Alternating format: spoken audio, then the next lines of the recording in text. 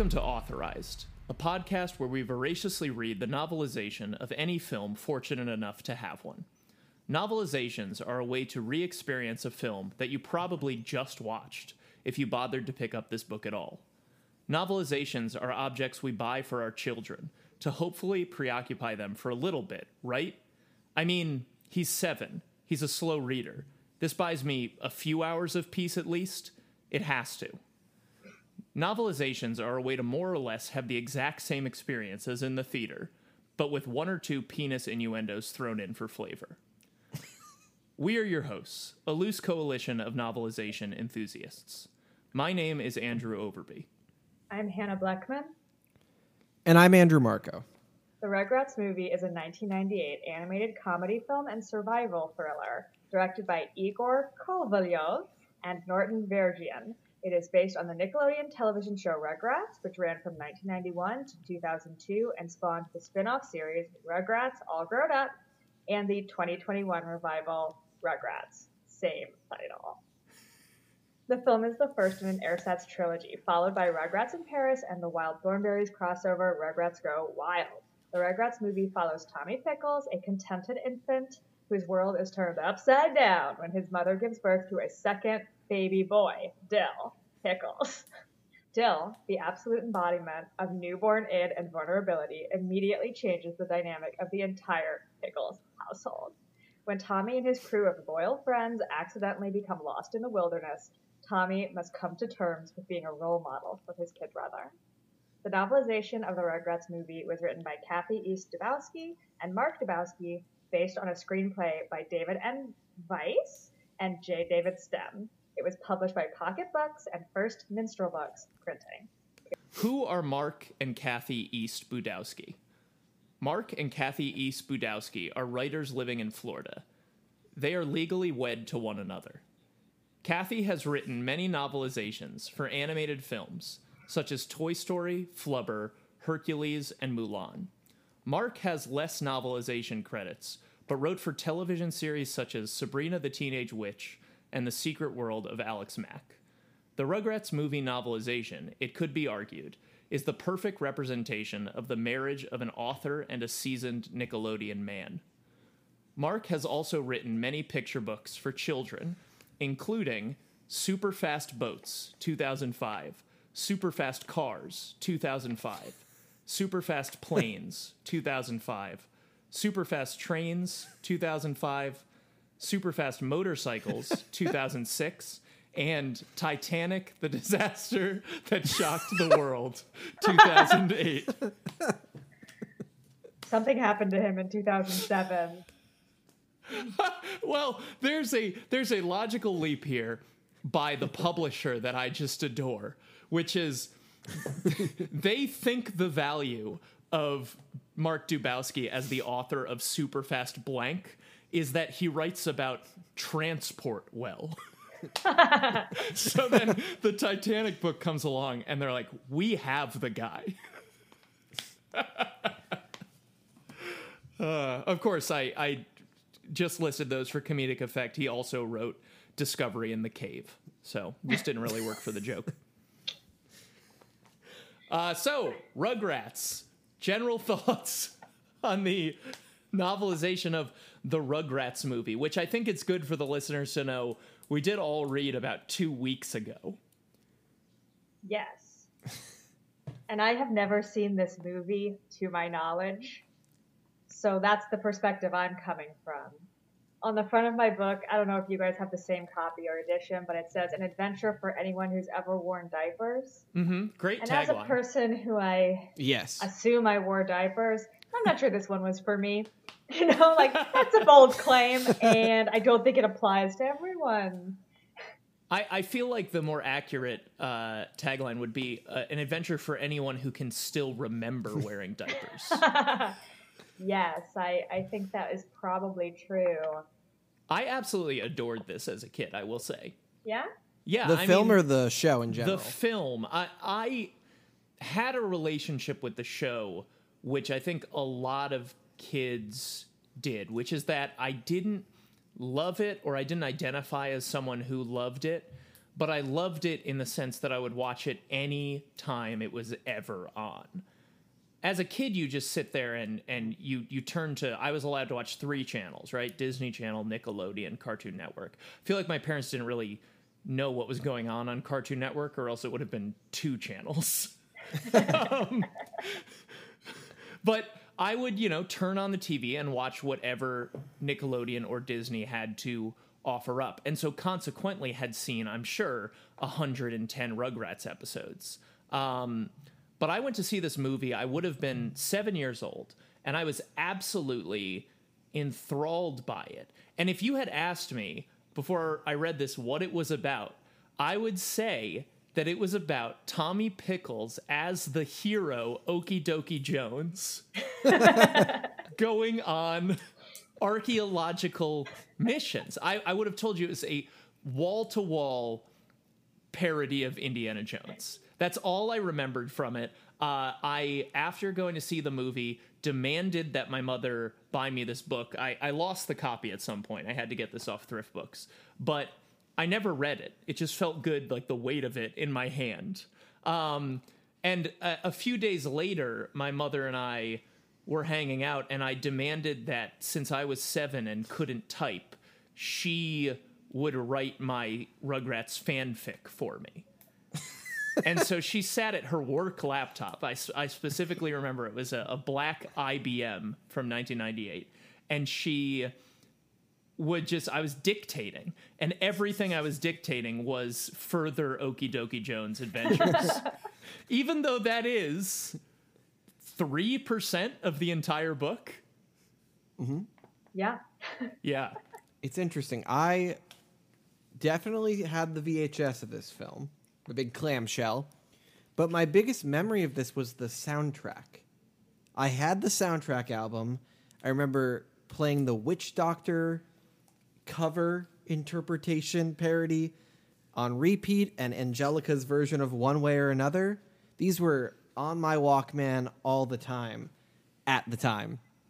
And I only revisited the movie in preparation for this podcast, which I really actually think helped in reading the book, because I would have had a lot more Mandela effect. What? Did this happen? Is this really what the movie was? If I had not rewatched the film first. It definitely... Sorry, go ahead, Hannah. Oh, sorry. As a person who has not seen the movie, something about... I mean, there's stuff... One of... Andrew, I think it was your Letterboxd review that was like, the real life implications of this are horrific. Mm-hmm. Which, reading the book, not watching the movie, not having like a visual reference point, I felt that so strongly. There were so many points when I was like, what are these parents doing? What are these children doing? They will die. This is so dangerous. How old are they? I don't understand. I'm having a hard time with that to an extent. Like, I just could not grasp some of the things in this book, because the experience of reading is so different. I could not get caught up in the story in the same way. I was too concerned for the health and safety of babies and how negligent their parents had been. It basically doesn't resemble the television show at all.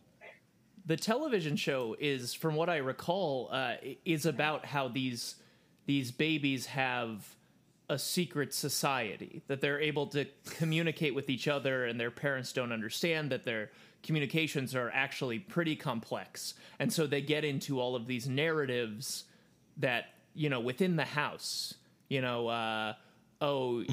gotta, I'm just making one off the top of my head, but it'll be something like, we think grandpa's hair is magic, so we have to steal it while he's sleeping. That feels like it could be a Rugrats episode. Then the movie says, what if they were put in mortal peril? and with no abstraction. So no, this is what they think's going on. This is what's actually going on in reality.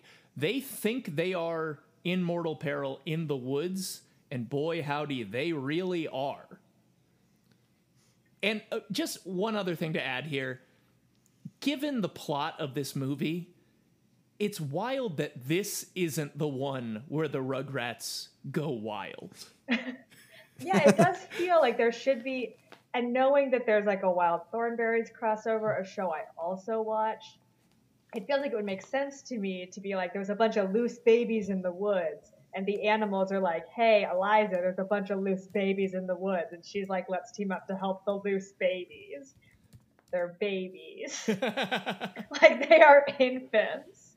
Like, Tommy is 1. He's 1 year old. So, is that correct? I believe so. So a big plot point in this movie, as we said in the summary, is that Tommy is used to being an only child, and then his younger brother is born. But Tommy, by design, is he's verbal, but he doesn't speak in a cogent way. He's that young that he can't communicate with his parents. So he's still, 1 year old, and he gets a 0-year-old brother. The idea that he's even established a status quo by that age is wild. Well, you know how time when you're young feels longer? Mm-hmm. He's had a whole life in 1 year. And then he's had 6 seasons of life in 1 year. That's true. Yeah, there could be an argument made that Rugrats is about like how this guy remembers his baby years, right? Because there's no way this much actually happened to him. Probably not. But I also feel like I am vaguely remembering episodes where they're like outdoors and it's really hot and they're like, how are we ever going to survive this horrible desert? We've been trapped out here for hours, for days. And it's like, yeah, but probably it was half an hour because you're babies. Yeah, your parents would leave you in the sun for longer than that, you know? And also but their understanding is different. Also, it was literally 22 minutes plus commercials. Right. And so I do feel like in this book, that's totally like, as you're saying, like out the window. Where I'm like, I think these kids are lost in the woods for the better part of a day. Mm-hmm. And that is horrifying. Yeah. That's too long. It's like they experience it as so long. It is long. This movie does not allow you as a viewer to relax because you are convinced that they're in danger. Whether they are or not, this movie convinces you in a way that the television show doesn't. Hannah, having not seen the film, would you have guessed that it was, in fact, a musical? No. It's a musical? It's got musical numbers. It's got 5 or 6 songs, which are only alluded to vaguely in this book. There is a part where they do like a marching chant, and I was like, okay. But no, I would never have guessed that it had musical numbers. Yes. Could you flip to page 27 if you have your book in front of you? I believe it's the beginning of chapter 3. You are correct. I can confirm. So yes, this illustration where they're in the baby room in the hospital, it appears the babies are spraying milk in the air. Milk. In the film, that is actually a musical number with a cavalcade of famous musicians providing the voices of these babies peeing into the air, and a rainbow appears as they pee. I mean, I will watch this movie, I think, having read the book, but I don't know if I'm going to like it. This is just me reading into your tone, but Hannah, did you suspect it was pee already from the illustration? Yes. Okay. Yes, I did. I mean, I see now that I'm looking at it a little closer that they're little hands holding little bottles. I see that now. Yes. But at first glance, and I read this as quickly as I could, and also the expression on the larger babies that are just like, ugh. Things have gone south. Yeah, I did think, well, what can babies do? Pee. Yeah, it's kind of shocking that they thought it was good enough to print on film, but putting it in the novelization was a step too far. I want to talk a little bit about Rugrats just as sort of a phenomenon. So we're all of comparable age. You know, we've been around for about 3 decades. And do you remember what were the Nickelodeon awards called? The Teen Choice? The Kids' Choice Awards. Kids' Choice. What's Teen Choice? I had many a birthday party themed around those. The Kids' Choice Awards, in my memory, had Rugrats win Best Show year after year after year. Which, on the one hand, you think, okay, that's Nickelodeon's show, so kind of makes sense that they'd want to promote it over and over again. Maybe it's an inside job. On the other hand, you think, wouldn't they want to spread the love around and say, hey, actually watch this other thing, Wild Thornberrys instead? Which leads me to believe that people truly were voting for Rugrats again and again and again, and that it was this massive sensation amongst children. And my question is, why is it that children enjoyed this show so much when children famously hate to be thought of or compared to babies? I mean, I'm trying to think of, because I watched the TV show, I think, Andrew, like you did, sort of it was on and I would happily watch it, but I wasn't devoted to it. I'm trying to think, what did I like about it? And I don't know that I have, an answer that, I just yeah, it's fun. But, what about it? I don't know. There was a very fetch quest aspect to the TV show in my memory. And now, again, I remember the movie being all Okie Dokie Jones, so I might be wrong. But I think the appeal to me as a child was Tommy Pickles, even if his idea of what's going on is completely wrong, he very quickly goes, I need that thing, and it's around Dad's neck, and I need to get it from him. And so it was, as a child, very immediate. MacGuffins everywhere, if you will. And I think it may have even been one of those shows where there were 2 or 3 stories within a 22-minute arc. So even within that, it was like a 6-minute story about getting that thing from Dad's neck. You think that's true? So the immediacy was even more so. It's funny, I don't even really have an answer to your brilliant question, because I watch it now. I watched the film, I read the book, and I see what appeals to me as an adult. Because there are so many jokes that made it both from the movie into the novel, because it is quite faithful, that are very adult. I mean, the entire relationship between the Pickles brothers, the older Pickles brothers, is like jokes that I'm only getting now in 3 decades of life I would not have got even under the age of 18. So I don't know what appealed to me then. It may have just been what was on the TV and what was appropriate, but I can certainly see the appeal to a full family audience, like why a parent would enjoy watching this movie or reading this book with their kid. I did not remember that the relationship between the 2 brothers, as depicted in the film, is so vicious, so deeply unkind and unloving. I thought it was going to be, these 2 are, they've got fun banter and they put each other down. But the brother of the dad, I'm forgetting everyone's name, Stu Pickles' I believe his brother, name is Drew. Drew Pickles. Drew Pickles. He is absolutely brutal to Stu, putting down the fact that he's unemployed, that none of his inventions work, kind of suggesting at one point that his wife should be married to someone else. It's dark. It is dark, given that Stu, I think, owns his own home, is feeding his family. It's not like he is unemployed, I guess, and he's not succeeding as an inventor, but he's not failing his family. It seems I agree, it's mean. It's a little harsh, given that it's okay. And even, the other brother, I think because of his wife, they're the more successful family. But Stu Pickles is the one who has their father, Lou Pickles, living with him, I believe. I think that's the implication. So he's taken on a lot of responsibility. He's not failing, as his brother would suggest. Do you guys know if Dee Dee has a job? That's her name, right? The wife? Yes. And what her job is? Is she supporting the family? No.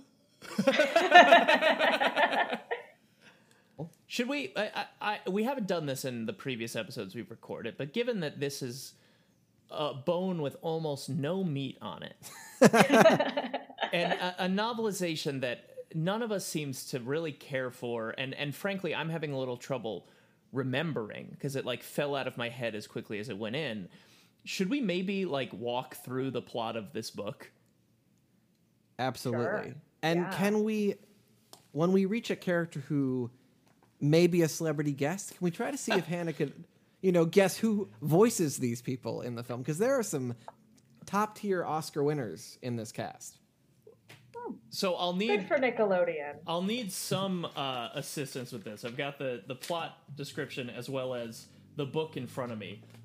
We open with something that will just forever be burned into my mind, which is Okie Dokie Jones, which is the Tommy Pickles version of, I think, Han Solo. The Tommy Pickles version of Indiana Jones is leading all of his... Who's showing a baby Indiana Jones? Honestly. Oh, yeah, you think this is canonical baby Indiana Jones? Well, I mean, clearly Tommy has gotten this idea from somewhere. And, like, are these parents being like, this baby won't remember the trauma and adventure of Indiana Jones? And so they're, like, watching movies with their baby. And then Tommy Pickles is like, that's dope. Like, Do you would think... you show your baby Indiana Jones? I guess if they were as young as Tommy, yes. Because I would assume they wouldn't be understanding anything that was happening. Sorry I raised the point. It's not worth it. Is it possible that... No, You're right. No, I think that's a great point. You're saying that it's like... It's this bleed over where he's actually taking in more than his parents think that he is. Am I understanding what you're saying? I mean, that's how I would read these babies in general, Mm-hmm. is they have more understanding than their parents think they do. Even though there is a confusing through line of, like, they can't understand what their parents are saying, but they kind of can. Right. Sometimes. Yeah, I always... A little unclear. I always thought they could understand the words, but not the meaning. You know, because Tommy, and we'll get to it, but Tommy hears responsibility, hears it wrong, and just has no idea what that noun means. So he assumes it's a thing, not a thought. Right. Right. Okay, so we start out Before we go too far, though, Andrew. Oh, and we are I do have a pretty darn question. far. Because, so this Indiana Jones homage reminds me, if you've seen it, the Weird Al film, UHF, also begins with an Indiana Jones homage. And I wonder how many films that are based off either a personality or a show are like, that's how we hook them in. We do a Raiders parody right at the top, and then we subvert it at some point. There's got to be more than two, but I digress. Continue, Andrew. I think that is part and parcel. I apologize. I'm just texting my girlfriend to see what the cat's knocked over. I think that is part and parcel of just the larger narrative device of let's do an in medias res opening that just has no consequence, right? Like writers want to have how did we get here? What the hell is going on? Opening, but then not have to deal with Tommy Pickles actually being an archaeologist. It's true, and I don't even know if in the series they address before the film that she's pregnant. Is this the first time Dee Dee Pickles is revealed to be having a second child?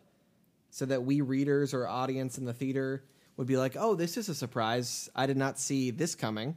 Yes, I don't think this was telegraphed at all in the TV show, from my memory. I do remember that, of course, Dill becomes a main character on the show. Okay, so just jumping into the plot, let's get through the Okie Dokie Jones part. Basically, Tommy Pickles is this adventurer, Okie Dokie Jones, and he's leading his group of babies to get some sort of treasure in a cave temple of some sort. He retrieves the treasure and begins to escape when, Indiana Jones style, they don't even come up with a different trap. They're just like, let's do the Indiana Jones thing. A giant boulder starts to roll at them. And it is at this point that reality is peeled back and we see that, oh, in fact, the treasure that they were going after was a banana split, and the boulder coming at them, insultingly, the boulder is Tommy's mother's pregnant stomach. And I just am so thankful that Dee Dee is not an Okie Dokie Jones viewer. Because I think she would find that really hurtful. So as we open up into the reality of the situation, we Yeah. learn that Dee Dee is pregnant, and we learn Tommy's thoughts on Dee Dee being pregnant. His thoughts essentially boil down to he's excited. They're absolutely positive that it's going to be a baby girl because frequent... I don't remember if he ever appears on the show, but frequently mentioned psychiatrist, Dr. Lipschitz, or baby expert. He's like a Dr. Spock stand-in, right? Right. I believe they mention his PhD is in Latin. The Lipschitz thing, I cannot believe that Nickelodeon's children's show had a joke about how the doctor who's always wrong has shit coming out of his mouth. Like, that's the joke being made, I believe. So Dr. Lipschitz, every time he speaks, it's shit. Has convinced Dee Dee that she's having a baby girl, and there's going to be this big baby shower. And Tommy, in classic baby fashion, is not sure where babies come from, so he's looking around trying to figure out, is my baby sister coming to this baby shower as a guest? What did you guys think of this baby shower scene? You know, part of me conflates it with the things in the movie, because there's obviously a musical number within the baby shower, which is still referenced, that Susie is singing a song and Angelica joins in. A baby is a gift from a Bob leads to one of those very funny Rugratisms, instead of above, a Bob. Isn't it weird that the for thing that is funny about the Rugrats is also the thing that's funny about the Sopranos? Like, people would tune in to hear their malapropisms, and it's like the same joke in Rugrats. Yeah, there must have been a lot of carryover in those writers' rooms. It's the same time. I mean, I think it sort of sets the tone well in terms of humor that works for adults with also having sort of the Rugrats adventure that we know. What you described earlier, saying, they need their fetch quest and they need it now, is essentially this baby shower. Mm-hmm. And later in the story, we see a much larger quest, but we're sort of getting, in the first couple minutes, this is what you come to Rugrats for. We're delivering. Enjoy. So I totally agree with you. It's almost like they want to pull off the same type of plot, but they have way more time to do it, so they stretch it the heck out. In the baby shower scene, the thing that stuck out to me is, why are they gifted a goat? Cruelty towards Eastern Europe, I think. Stereotyping. Yeah, for the listener who... There's an answer for that, isn't it? God help you, listener, if you did read this book. But Dee Dee's parents gift the family a goat as a baby shower gift. A moment that I think I missed in the book, and then when the goat continued to factor in, I was so confused as to why it was there. And eventually I got to the point where I thought, I must have missed the point where the goat came out of the woods that they've been in for an hour. Does the goat play a major role in the movie? Because I feel like after the baby shower in the book, it's not really a big deal. Well, the goat's just around a lot, as I recall. I feel like it's out of the way pretty early, though, because it's what ends up going to Japan. The goat goes to Japan? Yeah, instead of putting the Reptar wagon in the box, we're jumping ahead here, it's the goat in the box when it's shipped away. And they go to... goat. I don't think this happens in the novel, I forget. They go to air traffic control and they call the plane and they say, there's no babies here, but there's a goat.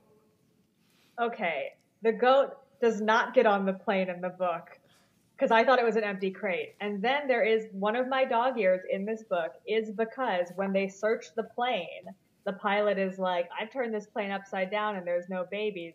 Then he turns the plane physically right side up is a joke in this book. And I was like, real world implications. Horrific. You can't do that with passengers and cargo. That's so scary and dangerous. That's not a bad joke, but it does feel like a joke from Top Secret inserted into the Rugrats movie. Like, I could handle that joke in Top Secret, in Airplane. I cannot handle the joke here. It would I was be- like, no, I hate this. It would be really good in Airplane. I can't figure out why, though. Here it feels like here that joke feels like it's honestly tying us into the movie Castaway. And that's the plane that's going to go down. Oh, reckless piloting. It would not be A Bridge Too Far in the Rugrats, the movie novelization, were a plane to crash in the water. No, not... I mean, it would be A Bridge Too Far just based on the TV show Rugrats, but anything goes in the hellscape that is this film. So, concurrent to the events of the baby shower, which, as we touched on, are... what is the singing girl's name again? I haven't watched Rugrats in so long. Susie. Susie She's is barely in this story. What a bummer. I like Susie. really, really a bummer. She sings a song, and Angelica becomes jealous and starts to sing along with her to sort of steal her thunder. Concurrent to those events, Stu Pickles is showing off his invention to Drew Pickles, and the invention is a Reptar wagon that he's going to submit to... Oh, Hannah, do you have a passage you'd like to read? I have a passage. Very brief, but it stood out to me. Stu had named his invention after the famous movie star and dinosaur, Reptar. Reptar. That's it. I just like famous movie star, a real dinosaur, Reptar. It was like Godzilla. So Reptar, after he does the Reptar movies, is going to, like, get other parts, is the implication. Yeah, he's going to do a romantic drama. He's going to play a single father, you know. Okay, so Stu is showing Drew Pickles his Reptar wagon, which essentially is a baby carriage that can hold many babies at once. And don't forget, turns into a boat and shoots fire. Yes, we're getting a little ahead of ourselves, but it has surprising abilities that save the babies a few times. It also has a built-in ability to breathe fire. Oh, you said that. Which is not safe for babies. That comes up right away, and I believe is what kicks off the Stu Drew fight. I mean, the thing with Stu is that he may be talented, but he's lacking some, like, sense, right? Like, he's like capable of invention, but doesn't have the right kind of ideas. Definitely, and there was something deeply sad to me about the idea that his big idea was someone else's IP. His big toy. Well, it's a contest, right? Yeah, I know it's a contest, but what if my big invention was I made a Mario hat, but anyone can wear it? There's something kind of sad about it. A little bit. After struggling to come up with your own invention for so long, the one that finally, like, you win the contest, you make some money, is not even yours. Right. Really. If I was what I am, an office worker who loved Mario, and then I made an adjustable Mario hat, that's kind of cool. If my whole purpose in life is inventing, and that's my big idea, that's very upsetting. What's also upsetting, and I wish I had an inflation calculator in front of me, is the prize that's going to save his family prospects is $500. That's not enough. No. So I don't know why he's so insistent that this is going to get it. Are there other is this going to get him a job? It just seems like he's excited for $500. Yeah, it definitely feels as if he has not made a single dollar of money in ages. I will say, like, I think that Stu is really pathetic. He's like a really sad character. And I am in general perhaps more interested in the adults than the babies. And I think that's a part of my perspective as an adult, that I'm like, what is it like to have kids? What is it to have a controlling wife or whatever, you know? Whatever's going on with Phil and Lil's parents. I don't know. And Phil and Lil's parents seem kind of content, don't they? Oh, yeah, they seem perfectly happily married. she's just like a real butch lady and he's not, and they're very happy together, and that's fabulous. Yeah, yeah. You know, they're just like interesting family dynamics, and I'm like, I'd like to see an episode where we just like hang out with them for a while. Like, what's going on at, you know, like Angelica's mom's office place? She seems like a quote unquote girl boss, you know? She's a lean in type of lady. Yes, okay, Angelica's mom is very cool in that way, especially in 1998. She's like absolutely some sort of, you know, corporate executive, and she's killing it. The only thing that tastes bad about it is that there's some implication to my eye that that is why Angelica is so starving for attention. Mm-hmm. Yeah, I do feel like the parenting advice or whatever that Rugrats is giving is, as a mother, maybe you shouldn't be an executive. You need to spend more time at home with your kids. I mean, in general, this book is like, stop neglecting your kids. Pay attention to all of your kids. They'll run away. Though it also feels like they have to get Angelica's parents working so that she can always be at the Pickles house. So while we're on this conversation about Reptar, Hannah, do you have any ideas who may have been the celebrity voice to voice the Reptar wagon? There's a no. I mean, the concept that there's a voice at all that isn't just like a voice. I mean, you basically nailed what it sounds like. I mean, I remember the TV show that Reptar is like a Reptar. And honestly, now that I'm thinking about Rugrats so much, there's a real chance that I saw like a Rugrats live on stage thing once as a child. And I remember not liking it. I haven't thought about that in perhaps 20 years. So the voice of the Reptar wagon, which you did so brilliantly, was the one, the only, the iconic Buster Rhymes. That feels like a waste of his talents. This is Wasted Talents, the movie.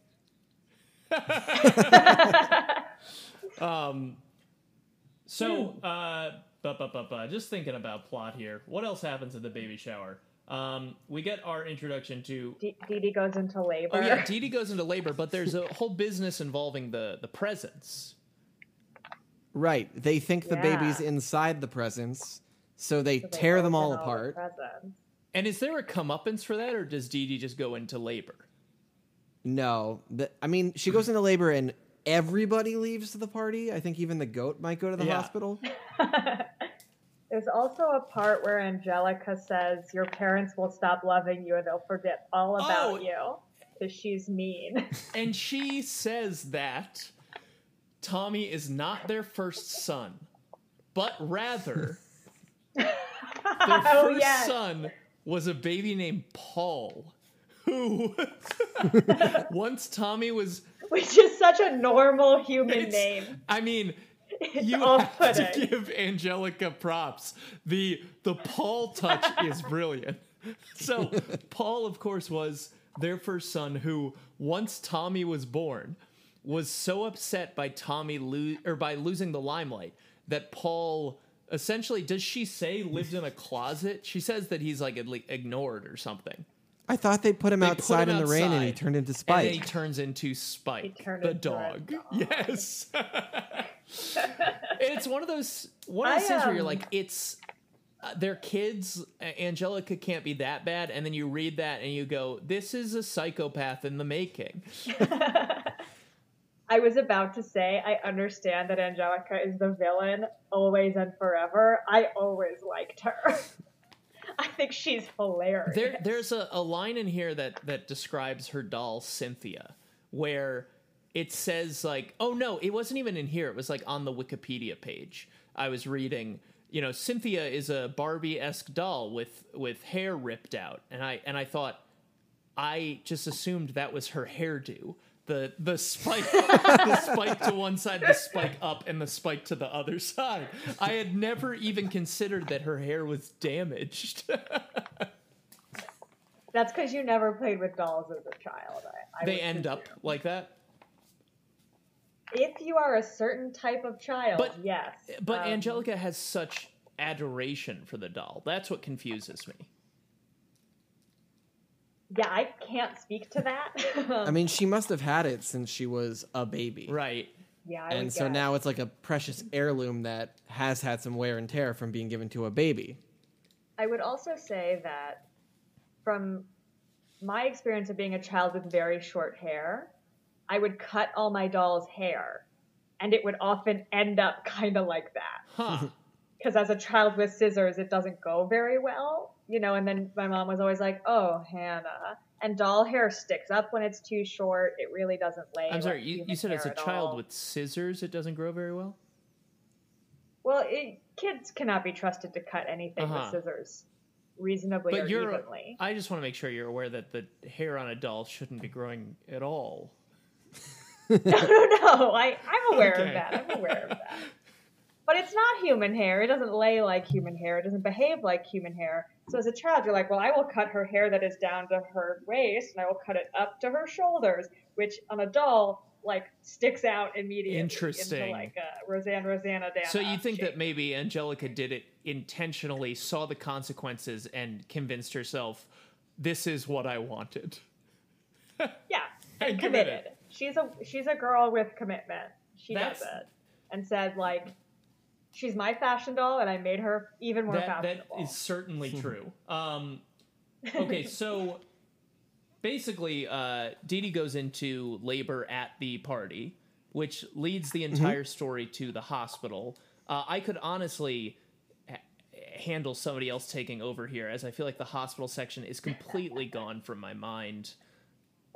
Oh, I mean, I'm not sure if this made it into the novelization, but it's the Lipschitz Hospital, basically. And in the movie, we get a lot of great sight gags that there's, like, a water birth, and they're literally in scuba gear Oh my underwater, God. and there's, like, an old country room. Like, That was so funny. When I watched the movie, I was laughing unironically. It was, yes, that we could do a water birth. That's the funniest one because it's a real thing. And then they show the room that's completely submerged. And a woman, so the babies have no idea where babies come from, but neither do the directors. Because the woman in the water birth, I understand it's like a G-rated movie, but she's in a full-body wetsuit giving birth. That baby's gonna suffocate and drown immediately. I really wonder how many parents were like, this is a perfect opportunity to have the conversation with my young children about babies, where they come from, what it means when we expand our family. Then they went to see this movie with their kids and were like, ah, shit. We can't have any of those conversations. I feel like it would be the opposite thing, where you go and you're not to say you're completely wrong, but I do think it goes both ways. You go to see the movie and then your kid's like, Yeah. is that how I it would works? think taking my kid to a movie. I think about this often. When I have a child someday, how am I going to still see movies? And part of it is that I'm going to end up going to every, PG rated action movie or PG-13 rated action movie. I feel like if I had a kid, I'd think Rugrats, that's one where no big topics will come up. And then almost immediately the movie goes, where do babies come from? Let's interrogate that. And maybe it's a baby store? It is essentially a baby store. I mean, have you seen these medical bills? Ew. well, you say that, but Tommy literally is carrying around, I believe, gelt Yes! Oh, I forgot about the gelt. to We give can never to forget that family whoever, is the Jewish. Bob or the doctor, who's giving him this kid. He's like, I got to pay for my sibling with chocolate money. There is a scene in the book where the baby is here and they're like, come meet your baby brother. And he hands the gold to the doctor and the doctor's like, that's cute. Yeah, well, it's a Like, it's a huge plot point in the book. So we can basically, because later Phil and Lil are intent on getting him his money back. So we must go right from the hospital to essentially the Reptar wagon fiasco, right? Yes. Well, I just think there's a chapter where they're like, "Boy, Dill Oh, is a you're pain in so the ass." right. Huh? I even put it in my. He cries a lot. I even put it in that intro, and I still forgot about it. That yes, there's a long period of the book where Dill is just terrible to be around because he's a newborn baby, and it's suggested way more terrible than Tommy was. Yeah. I mean, he's crying all the time, and the parents hate it too. They haven't slept at all. Yeah, and they're worn out, and they're not giving Tommy the attention that he needs. And yet they're still also seemingly babysitting the entire neighborhood. They don't have jobs. Maybe that is their income source. Maybe it is. I hope so. I mean, if I had like my best friends in the world who didn't have jobs and were not bringing in money, and I asked them to watch my kids every day, I would pay them. Mm-hmm. Like, that's the right thing to do. No, absolutely. I even when friends watch my animals and they're like, "Oh, you don't have to pay me," I do, and it sounds like I'm bragging about myself. But the reason I do it is because if I watch their animals, they're paying me. So you might be, if you haven't read the book or seen the movie, you might be thinking so far, okay, it's a baby movie about babies dealing with a new baby. This all seems pretty par for the course. This is really where the novelization and film take a sharp turn.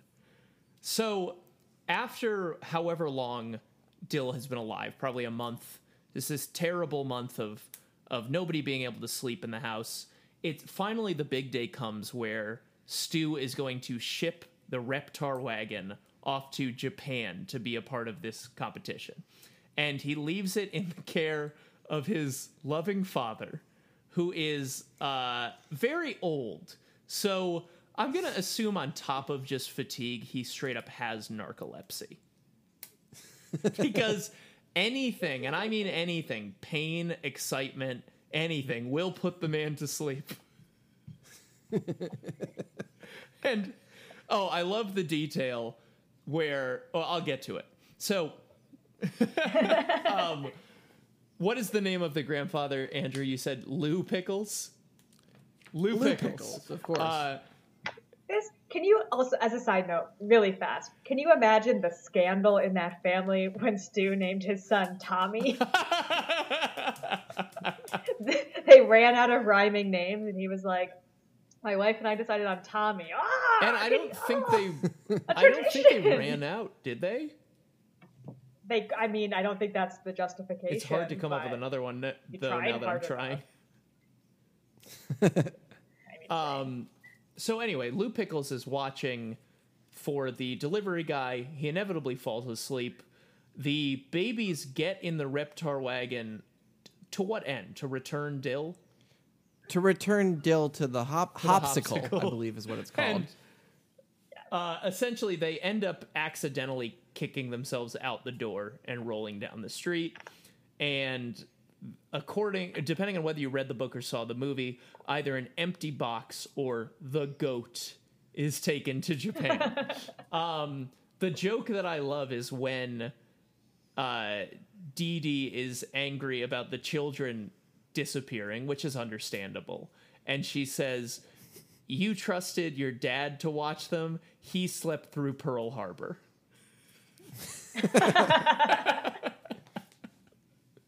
So what happens from there? They roll into the street, and causing a series of car crashes and tricycle crashes. And I believe they may end up, and this is explained just as poorly in the book as it was in the film, they end up in a mattress factory. Oh. They end up in a mattress truck. No, Hannah. Andrew is No. right. And you What? only read the book, so you are at a disadvantage. Yeah. But I don't know if any of us can find this page, but yeah, I understand why you think that it's just a mattress hut. I found the page, 61 in at the the bottom. book. They're on the street. How could they In the possibly... book, this sequence of them going through a mattress factory, which is, 20 seconds long in the movie. Like, it's long. In the book, it's just this throwaway mention. And of course they went through a whole mattress factory. Okay, Oh, I see. Okay. Next, it zipped across the street, plowed through a mattress factory, which I think my brain said, well, that doesn't make any sense. So that can't It's that can't it's mean this anything. wild act of narrative condensing. It's It's like we turned the plane upside down and then we you know turned what it's it back, like is too. Like it's that level of thing where I was like, well, that's a joke. that didn't happen. That couldn't have happened. It's as if you were watching like a 7-year drama like Mad Men, and at one point in one episode, Don Draper was like, "Yeah, I got married and divorced just like last Tuesday. I mean, things happen. It's just too big of a thing to mention offhand." Plowed through a mattress factory and disappeared into the back of a delivery truck, which is also full of mattresses. Because it's If you follow on to the next page, it actually gives more information Yeah. about what the truck says than any of What the things page that are y'all happened on, in by the the way? mattress factory. 61 into 62. 62. Yeah. Because the next page starts with, the good news was, the truck said Joe's mattress store, and it was full of mattresses. At least the babies had crashed into something soft. The bad news was, the truck also said free delivery worldwide. So we know more about this truck, and who owns it, and where it delivers, than we knew about any of the misadventures in the factory. That's crazy that there's a misadventure in a factory. I can't believe that. This was the point in the book when I thought, okay, at least they're going out of their way to make sure that the babies are clearly safe. That we as readers feel that the babies are safe. That eventually stops. Eventually, the parents do realize that the babies are gone. Stu initially thinks, the Reptar wagon was taken because it's gone, but then notices that his children are also gone, and everyone goes into high alert. What follows is a hilarious passage. I mean, when I was reading the book, I was laughing so hard I was sweating. Where Stu is driving and freaking out about where the babies are, but the mattress truck is right in front of him. And I mean, They're so these close. Dubowskis, they've got a hold on irony. That stuff used to piss me off so much as a kid, though. When I watched An American Tail as a kid, and there's the part where Fievel like walks over like an overpass, and his parents go through the underpass. As a 6-year-old, I was going, "They're right there! They're right there!" Like it just made me. I was pulling my hair out. Oh man, such is the rich tapestry of life. Yeah, absolutely. You know? So at some point during this, Angelica joins the pursuit because the babies have taken Cynthia with them. Yes. Yeah. Yes. Dill has her, I believe. stolen And the Cynthia. book has been so reverential to the movie that I assumed, truly, that there would be a block of text on some page that would say, Angelica started singing One Way or Another. Like, I was looking for it. Every time you mention a song, I remember that this is a musical for the first time. Oh, we've And I'm skipped blown over away. several musical numbers in this discussion already. It's a musical please. in the way La La Land is a musical. There's a couple songs and then it forgets. And it's bad. And it's kind of bad, yeah. Wow. Hannah, I you actually really, think this might be ragging on better La than Hannah, La you really Land. got him. Yeah, suck it, Pascal Paul. Oh, That's no, I know we're not like a film talk podcast, but that's a director where I loved Whiplash so much, and I think I'll just never connect with him again. Like everything he's done since then, it's just not for me. I didn't see Whiplash. Then I saw La La Land, and I stood up and was like, we all hated that, right? To which the audience went, nope, we liked it. And I had to be like, huh, well, you're wrong. Then I saw First Man and was like, ah, shit, this is good. I was furious. I was really in the wrong mood to see First Man. I'm ready to own that. I was like on a first date. And Not the right place. not the right for that move. movie. I didn't research it at all. I walked in going, oh, I guess Ryan Gosling is going to be playing like a fictional spaceman. Yeah, I think like that movie made me feel so weird and sad and like stuff that if I had been on a first date with the love of my life, I would have been like, I don't want to see you ever again. I'm too sad. I mean, that first date I went on, we're still together. Well, I made that up. That's not true. See, now, all this confused talk, now I'm imagining the La La Land producer saying, Rugrats, you guys won Best Picture. No, this is not a joke. Rugrats, get up here. it's been 20 years, but you earned it. Have you guys seen either of the sequels, In Paris or Go Wild? I definitely saw it in Paris, and I know that Bruce Willis voices Spike in the Wild Thornberrys one. Interesting. The Wild Thornberrys one sort of intrigues me the most because I want to know what Eliza's relationship to the babies is. I True, agree. because she's probably supposed to be like 10 or 12, I feel like. It feels like Yeah. she should also not be able to understand them. But she can speak to animals, and aren't babies kind of like little animals? Oh, hot takes. I don't believe that. I love children. But that, I mean, I am most curious about that. I also remember really liking The Wild Thornberrys as a show. Now, Like, I liked it. Hannah, I don't mean to out your politics here, but you did tell us once that you believe that life begins at 7. And that children should be seen and not heard and should always go to boarding school. Absolutely. Children are not people until they are 17. And there's a middle period where they're alive, but are they? So help me out, guys. Where does the plot go from here that gets them into the woods? They crash? Yeah, I believe Stu might cause the truck to crash or something by going around it. Oh, yes. Stu is trying to pass on like a hairpin turn. And it causes What a the... dumbbell. He's really not a defensive driver. I used the term defensive driver at lunch the other day, and my friend completely misunderstood it. And he went, that's when you're like a raging asshole, right? And I was like, no, why would you think that? And he said, because it's how people who are super defensive drive. And he believed it. It was very funny. It makes sense to me. Before we get too far into their adventures in the woods, we must, of course, address the monkeys. I was about to Oh, say. the parallel plot.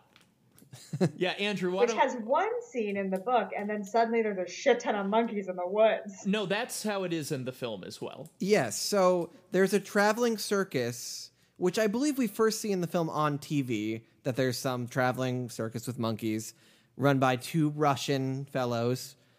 And the monkeys hijack the train when the Russians step off it for some coffee. You're moving And way they're too now- fast here. The Russians stop for coffee and cannot decide which of them will get the coffee. I believe the argument is something along the lines of, I'm really good at getting coffee. No, I'm really good at getting coffee. And then there is a comedic smash cut to them both going to the coffee shop. Yeah. Oh my god. Genuine laughter over here. It's good. I mean, it's good. It's crazy I forgot jokes like that because there's just so much plot racing at me that it's hard to really take it all in. But yeah, so these monkeys are now on their train because the 2 oafish Russians who were too busy getting coffee together let their train go. And I believe they eventually crash it. I don't know if we see the crash, but it is crashed at some point because the babies will come upon it later. Yes, And the monkeys escape. we only completely. see the monkeys hijack it, and then the babies will later find the crash train. Yeah, exactly. There wasn't a budget to show the crash. And even parallel to this, we also have drama going on with the families now. The police are involved. There's a sleazy reporter. Yeah. Oh, what's the sleazy reporter's name? That guy's great. The sleazy reporter's name is, let me pull this up, Rex Pester. And Hannah, if you were to venture a guess, who voices Rex Pester? I'm trying to think to like 1998 who would be good here. He also was the lead on a Nickelodeon show, but he is a famous person. Oh, is it the host of Family Double Dare? It is not Mark Summers. It is Tim Curry. Oh. Okay. Nigel Thornberry himself. Okay. Interesting. Interesting. So anyway, the babies. I'm loving the conversation. Let me change the tone of what I just said. So, anyway, the babies are now off in the woods. They come across these monkeys, and they quickly discover that the monkeys are attracted to Dill's baby food, formula, which is Gerber, which is like banana flavored. And Tommy has a crisis moment. I think we've all been there, where Dill needs to be fed or something, or to be watched, and Tommy just wants to go play with those monkeys. And it's really a crystallization of all the issues he's been having with Dill. I mean, Tommy can't be the Tommy that we know when this Dill guy's around, you know? Yep. And then his friends are like, yo, ditch that lame-ass infant. There are several scenes of saying ditch that infant. I mean, mostly it's Phil and Lil. insane how much Phil and Lil are like, that baby should die in the woods. Yeah, if Phil and Lil... I was saying to him as I was reading, I was like, what are you guys doing? This isn't like somebody dating your best friend. You don't have to like ruin their life, you know? Right. Obviously. And I feel like Chucky goes along with it way too easily. Like, Chucky's always sort of like, I don't want to be the leader, I'm a scaredy cat. But he's not even being impartial, you know? Tommy's his best friend, but he's like, no, we should get rid of this baby. Like, to hell with this baby. Yeah, Chucky's feeling very neglected, whereas Phil and Lil seem to be like malicious. Yes. But Chucky's thinking, oh, this baby is taking the love and the affection that I usually get from Tommy. Is this part with the monkeys, is this before or after the river fiasco? I feel like it's before and with, right? Yeah, I think it's in the middle. They're like trying to escape the monkeys, and they end up in the river. At which point they discover the Reptar wagon is a boat, like a motor boat. Oh, yes. The tail becomes a propeller, right? And they very nearly go over a waterfall until they discover that they can reverse the boat, and Dill throws the switch to still throw them over the waterfall. Dill. Which is Tommy's big turning point, because after that we get the scene that I cannot believe is in this movie. Where Tommy, sensing that the monkeys are nearby, takes the like Gerber baby food or whatever, the Lipschitz meal, and he begins to pour it onto his brother in like a sacrificial way, leaving him in the pouring rain, no less. Leaving him essentially for the monkeys to come get until he has a change of heart. But that sequence, there's no need for that in this movie. Why are we doing that? Why, I understand Tommy's on a journey, but why are we having him consider essentially murder? I did have this moment thinking about the wild thornberries, thinking if Dill was stolen by these babies, would he grow up to be that feral child that the wild thornberries adopt? Is this how these things come together? I love that. And then Donnie, right? Yes. Voiced by Flea. Oh, right, exactly. Incredible. Famously. Right, and then it becomes like like Rugrats Go Wild is Donnie's revenge. It's Tommy's past comes back to haunt him. And Tommy's like, what happened? You got old. I stayed the same age. It's like science fiction. I would be interested in that movie. So around this time in the novel, we're introduced to two park rangers, Ranger Yes. Frank and Ranger Margaret. I'm curious, what talent do you think they got at Nickelodeon to voice these? I will I'm say there's an clearly Oscar not winner here. Good at guessing this. Is one of them Whoopi Goldberg? Yes. Oh, you would be correct. Which one? Oh my God! Which Really? one? Well, the lady one? Yes. I can't believe I got that You right. nailed that. So I'll give you a bit of a hint, Hannah. Which SNL cast member do you think voiced Ranger Frank? Daryl Hammond? Hey, great guess. Totally Great wrong. guess. Thank you. Chris Kattan? I feel like Much you closer. are actually going to get it if you keep guessing. Okay. Katana's closer. Yeah. Katana's closer. So more that energy. Mm-hmm. Can I have one more clue? Let me think. So I'm not just listing SNL cast members for 10 minutes. Ooh, this is tough. How do you give a clue for this? Early 90s, very dry. Was a recurring character on a Netflix show of the last 5 years? Oh, that guy who's not David Spade. Who am I thinking of? You're thinking of David Spade. I'm not thinking of David. No, it is David Spade. That is who Well, it is. Who are you thinking not who I was of? thinking of. Okay, so he decides not to kill Dill Pickles. I was thinking of Dana Carvey. Oh, sure. Well, you accidentally got the right answer. All right, I'm fascinated. Hannah, it's time for a comeuppance, since we did this to me on Jurassic Park. Okay. Which characters are these? I watched the TV show. I know who's who. Oh, yeah. I'm sorry to do this Prove to it. you. Who's that? That's Chucky. That is Chucky. Damn, she's good. Chucky is also maybe the best designed character in my opinion. I think Rugrats has kind of hideous animation. I don't like the style.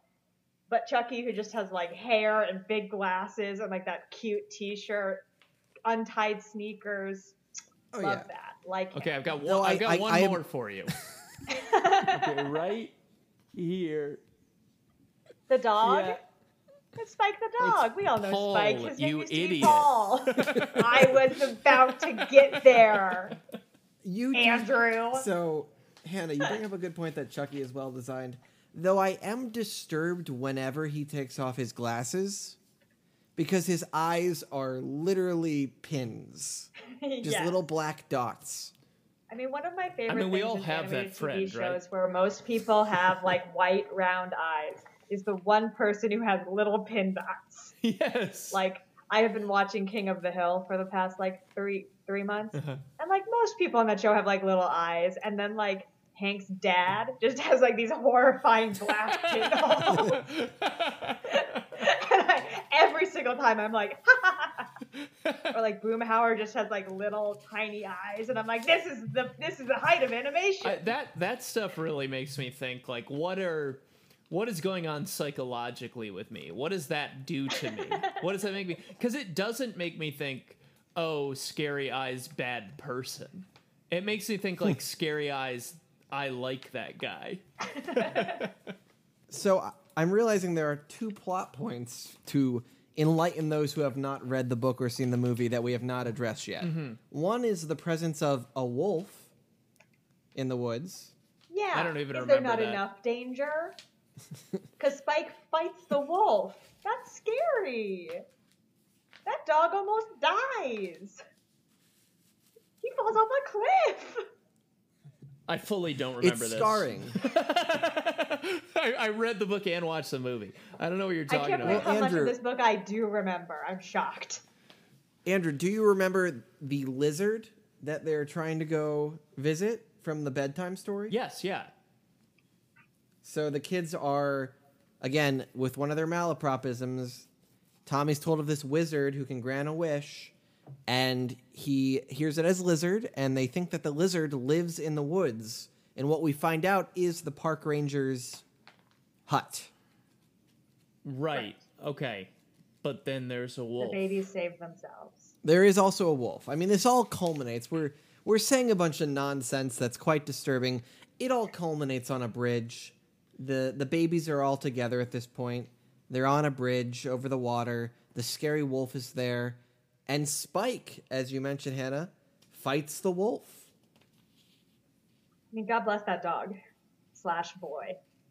And it seems that Paul / Spike is killed by the wolf. He and the wolf fall into the water. And I don't remember what is Tommy intending to wish. I think first he's intending that Dill would go away, then that they could go home. But in this moment, he chooses to say, no, we don't care as 1-year-old children if we ever go home again. We just want our dog back. But it works. They wish their dog back to life, I guess. I mean, I guess he just is fine, but it does. I mean, I was like, oh god, that dog is dead. That's really heavy for a kid's movie. And then he just like comes back up and it's like, I'm good. A real, well, let me say a real marriage, not like the one the Dubowskis have. A marriage comprised of people who aren't cowards would have ended this book with, you know, him falling and him coming back out as like a 7-year-old boy and being reborn. And then Stu and Dee Dee show up are like, and they're like, Paul, we thought you ran away. We got that dog. And like, you know, they're crying and everything. And a hard turn into full-on magical realism. absolutely. And then the sequel is that the Stu and Dee Dee like AI Tommy in the woods. Just leave him out there to die. Oh my god. But yeah, I mean, it has a happy ending. It's just strange because the plot of the brothers reconciling, of Tommy like accepting Dylan to his life, seems to crescendo a while before the story ends, to my memory. Yeah, I mean, Tommy is gifted the responsibility, and then is just like, well, I love my stupid baby brother, and that's where I'm at. And his friends are like, well, we don't. And he's like, well, too bad. Yeah.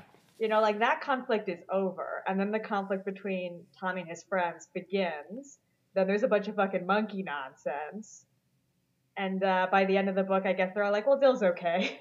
Yeah. When Dill has done nothing to earn He's that. just been around he's an long idiot, enough. but- And they're like, okay, well, I almost just died, so I guess this annoying kid is preferable to, you know, shedding my mortal coil. Yeah. I think we must also note that Stu Pickles hang glides to the rescue Oh, of course. in a way, like the picture in the book of his hang glider thing is like a full-on robot, bicycle powered. So in the movie, the robot is hanging from the ceiling of his shop. It's an invention that Right. he made and sort of had like failed a long time ago, and he's able to use it to find the babies. The one joke I really love is at one point the robot falls onto Lou Pickles, the dad, in a horrific way that really suggests that he has been like crushed to death. And Stu and Drew run to his aid, and he is just sleeping under the wreckage.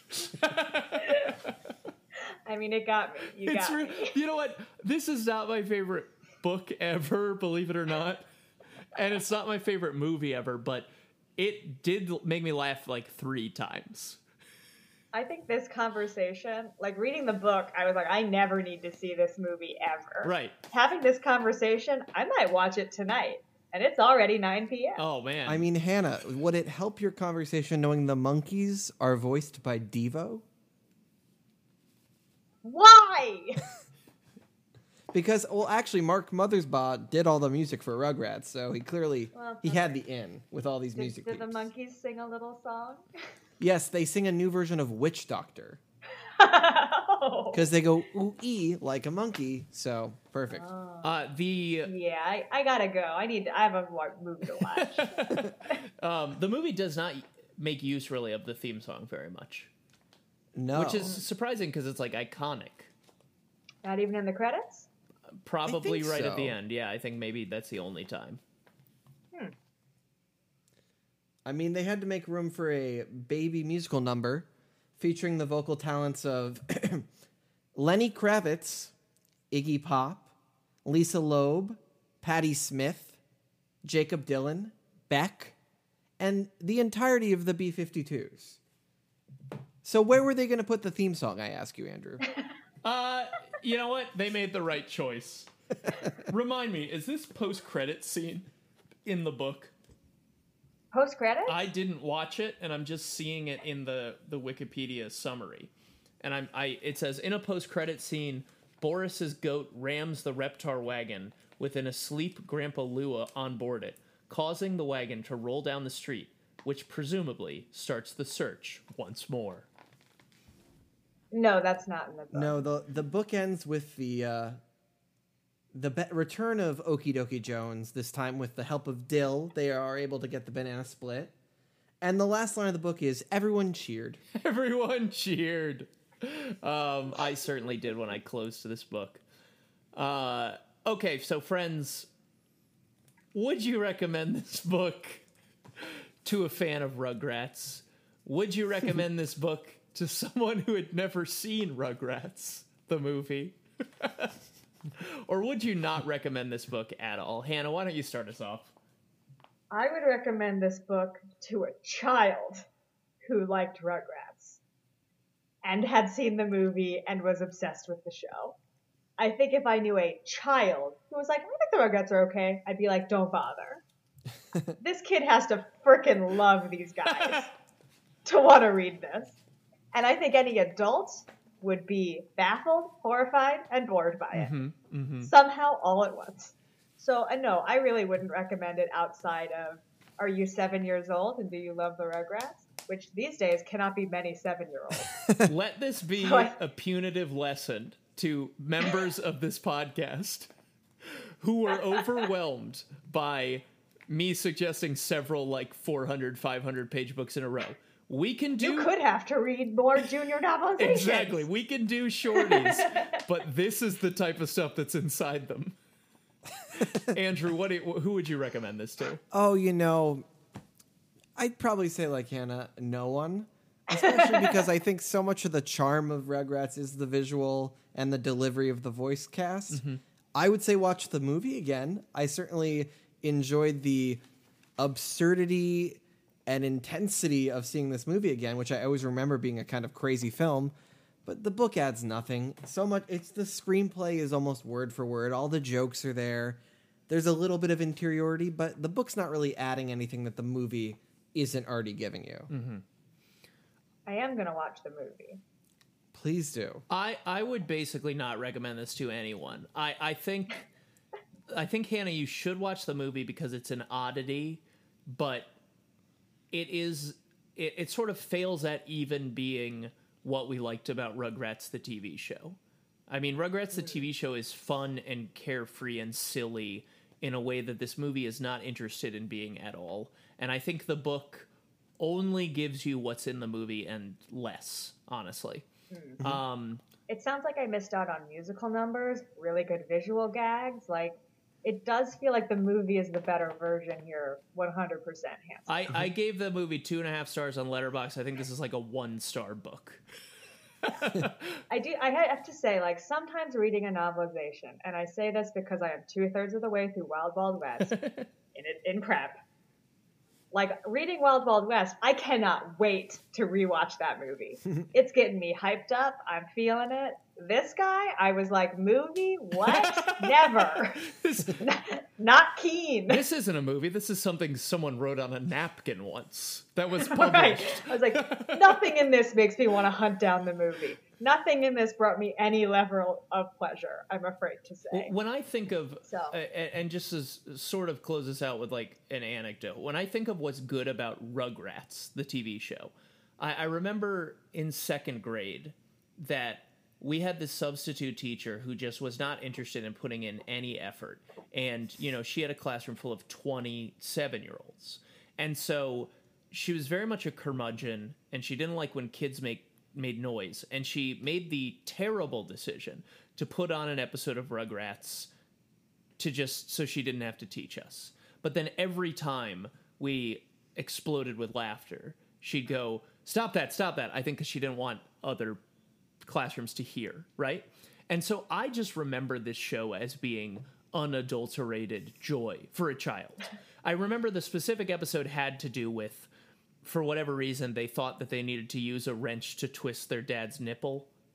I remember that one. And throughout the whole episode, this sub is going, quiet down, every time something funny happens. And once they got to the nipple and they twisted it with the wrench, and Stu Pickles woke up and was screaming his fool head off. The sub got up in front of us. We were exploding with laughter. She turned the TV off and she said, "You disappoint me." And that'll always to me be what Rugrats is this thing that is just joy. It's like crack to children, you know? And for the book and the movie to decide, I said it as a joke in the intro, but it's not a joke. This is a survival thriller. And for it to decide to go that route, it just feels like they don't understand at all what people like about this franchise. So, no recommendations to anyone. Yeah, zero out of 3. Yeah. Well, to our fans, should you exist, thank you for listening to another episode of Authorized. We will be back next week with Star Wars Episode 3, Revenge of the Sith. And forget that you heard Hannah say Wild Wild West 4 times. That's not what you're getting. I'm sorry that I kept mentioning it. I'm thinking about it a lot. That's what Hannah just does in her free time. It has nothing to do with us. You'll never see an episode about that. That's not off-brand for me. But yes, thank you for listening, and we will see you next week.